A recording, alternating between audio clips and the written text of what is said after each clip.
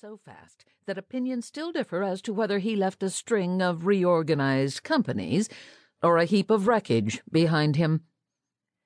Over 100 films were released under the banner of Joseph P. Kennedy Presents, during which time he influenced the careers and personal lives of Gloria Swanson, Marlene Dietrich, and the cowboy stars Fred Thompson and Tom Mix, as well as dozens of other investors, executives, and underlings.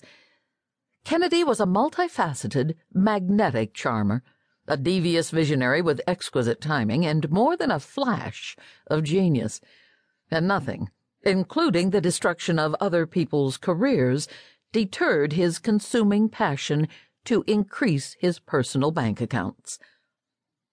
Not a half-dozen men have been able to keep the whole equation of pictures in their heads, F. Scott Fitzgerald noted in his final novel, The Last Tycoon. Joe Kennedy was not one of those men, for he had no appreciation of the nuances of storytelling or an ability to spark true creative collaboration. However, to paraphrase Fitzgerald, Kennedy may have been the only one to have the whole economic equation in his head, and that is a key to understanding him. He saw everything and everyone, from Gloria Swanson to Adolf Hitler, through a lens of dollars and cents. When he first arrived in Hollywood in 1926, no one knew Joe Kennedy as the man he would become. He wasn't that man yet. He was already more than well off, always meticulously dressed and chauffeured in his Rolls-Royce, but he had yet to accumulate his fortune. His wealth was estimated at a little over $1 million, and he would increase that tenfold over the 5 years he was immersed in the film industry. When Kennedy left Hollywood, he already had so much money that making the rest of it, which must have been many, many millions, was almost a routine affair.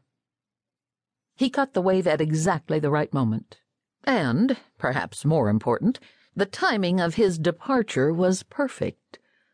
By 1932, he was the richest Irish American in the world, and while he would continue to build capital through other ventures, it was Hollywood that provided the foundation of his wealth.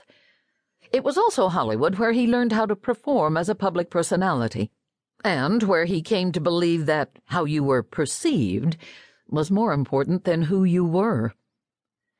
The skills and knowledge he gained would affect everything he did and influenced from then on, from how he presented his family to the world to his son's election to the presidency.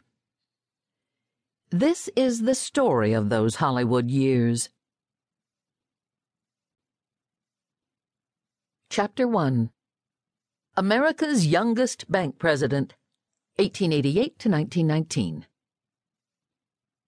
The family that Joseph Patrick Kennedy was born into on September 6, 1888, was more comfortable than that of most Boston Irish Catholics. His father, Patrick Joseph, known to everyone as PJ, was a 30-year-old member of the Massachusetts House of Representatives, and his mother, Mary Augusta Hickey Kennedy, was the daughter of a relatively well-to-do family.